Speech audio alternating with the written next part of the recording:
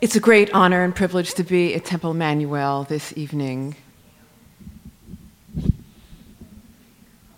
And I'm especially grateful to Rabbis Jonathan and Beth for this invitation to share the work and mission of Music of Remembrance.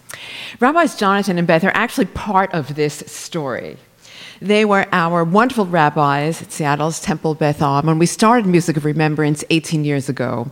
And their guidance and wisdom helped lay a foundation on which we're still building and for which we'll always be grateful. Thank you so much. Some of you might know a little bit about us already, especially if you were here last May when Cantor Rosalind Barrick invited us to perform on the wonderful Music at Meijer concert series. And that was our very first performance in San Francisco, and it set us on a journey that we're so much looking forward to continuing.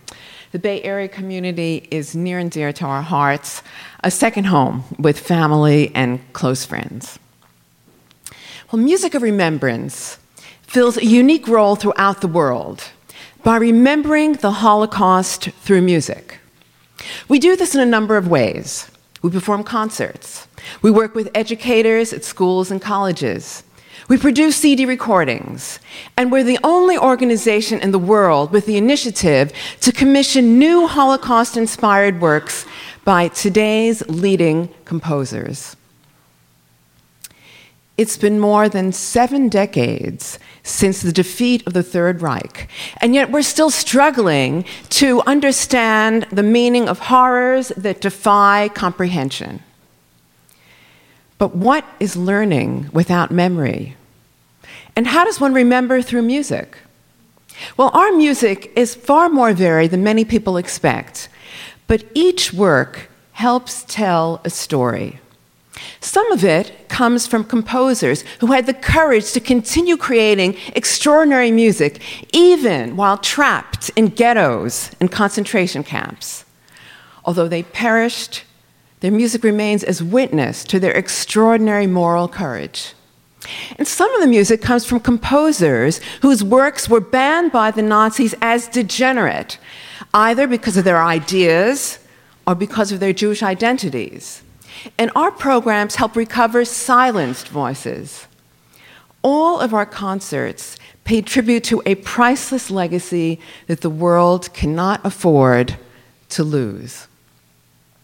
You know, sometimes people tell us that they're afraid that our music will be sad or depressing. Then they come to our concert and find out it's not at all. It's all about courage and heroism and celebrating life. And it's not only about Jewish people.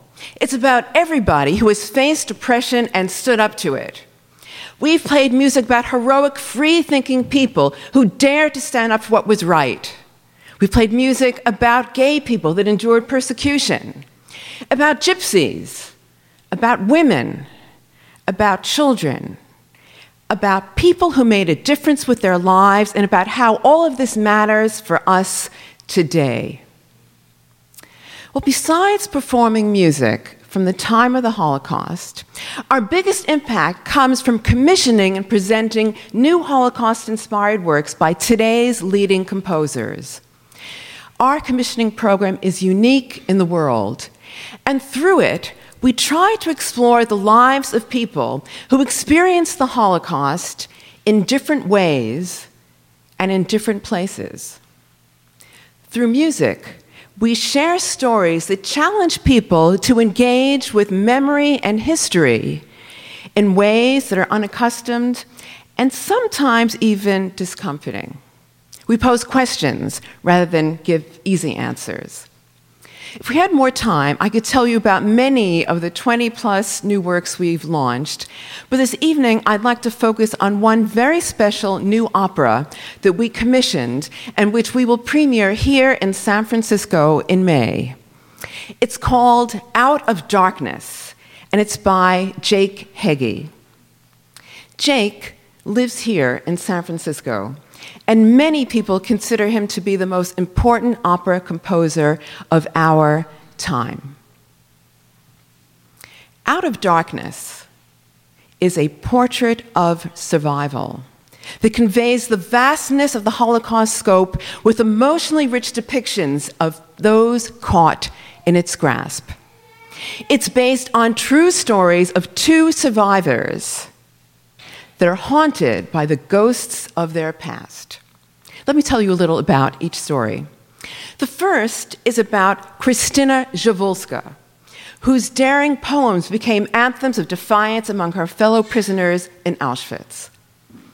The other story explores the fate of gay people in the Holocaust through the experience of Gad Beck and Manfred Levin, two idealistic young lovers in 1930s Berlin whose lives and love were torn apart under Nazi rule. Let me start with Krystyna's story, Act 1 of our opera. The woman we know today as Krystyna Zawolska was born Sonia Landau in 1914 to a Jewish family in Lodz, Poland.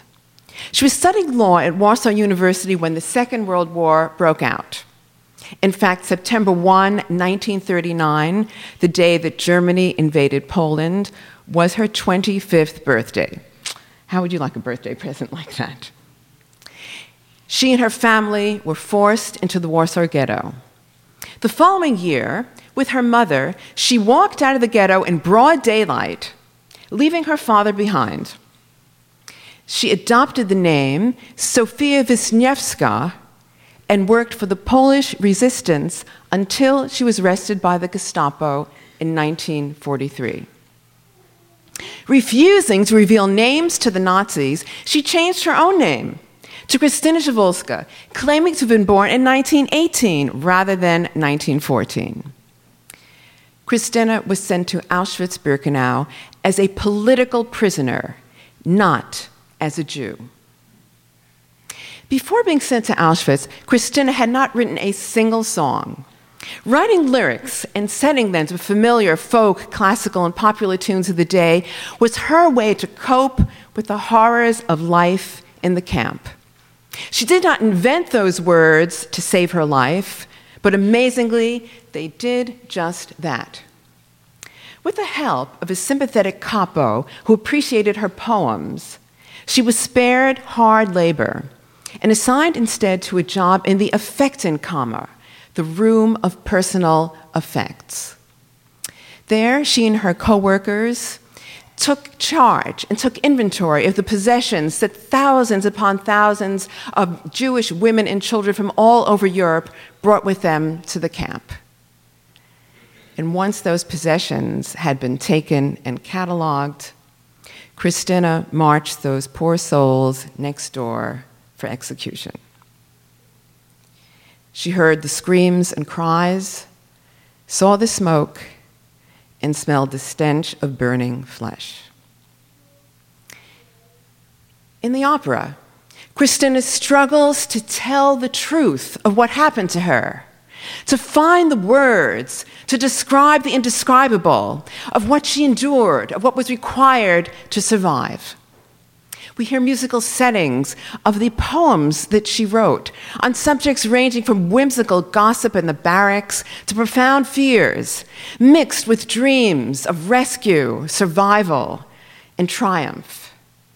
And since it was terribly dangerous to write these words down, her lyrics passed along by word of mouth from inmate to inmate in the camp, some of them becoming anthems of defiance among her fellow prisoners. I'd like to share a brief refrain from one of her Auschwitz poems. Take off your striped clothes, kick off your clogs. Stand with me, hold your head up high. The song of freedom upon our lips will never, never die. These songs are a tribute not only to Krystyna, but also to the power of music and the imagination to liberate one from even the darkest despair. Out of Darkness, next, turns to a haunting true story based on the love of two men, Gad Beck and Manfred Levin. Although broadly acknowledged, the Nazis' persecution of homosexuals has received relatively little attention. The Nazis forbade love in many of its expressions, and homosexuals were a particular target. The Third Reich considered homosexuality a symptom of racial degeneracy. And gay men and lesbians were incarcerated in prisons and sent to concentration camps. The Nazis succeeded in murdering thousands and shattering the lives of untold others. The young Gad Beck and Manfred Levin were lovers in Berlin until Manfred and his family were sent to their deaths in Auschwitz. Gad joined an underground group that helped Jews escape to neutral Switzerland, but he was betrayed and incarcerated in the final months of the war. Still, Gad managed to preserve Manfred's poetic diary, an intimate expression of their love. Gad donated this incredible diary to the United States Holocaust Memorial Museum in 1999. Gad Beck died in Berlin in 2012, just a week shy of his 89th birthday, and he's believed to have been the last known Jewish gay survivor of the Holocaust. The opera draws on Manfred's poetic diary in shaping a musical drama where the 19-year-old Manfred, forever young and handsome, returns to the elderly Gad as a ghost. Gad wants only to forget the horrors he's lived through. Manfred's ghost wants only to be remembered, for Gad to treasure their powerful and timeless love.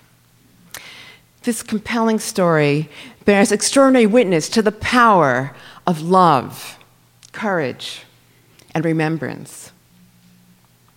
Stories like Christina's and Gad's are especially important because they dare us to look at survival in all of its moral and psychological complexity without reducing people to stereotypes of sainthood or martyrdom. These true stories relate an eloquent saga of survival, interweaving emotionally rich portraits of real people and how they confronted Nazi evil. Jake Heggie's music speaks to your heart with its emotional honesty and brings the characters to life in all of their human complexity. We're so excited to be performing the world premiere of Out of Darkness here in San Francisco on May 25th and May 26th at the San Francisco Conservatory of Music in their magnificent concert hall. And of course, we'd love it if you could join us. To conclude, we are nothing without memory. We all want to be remembered for life lived, for a legacy left behind. Everyone touched by the Holocaust had a name, a story. Those who perished and those who survived. Famous people and people little known who were just as important.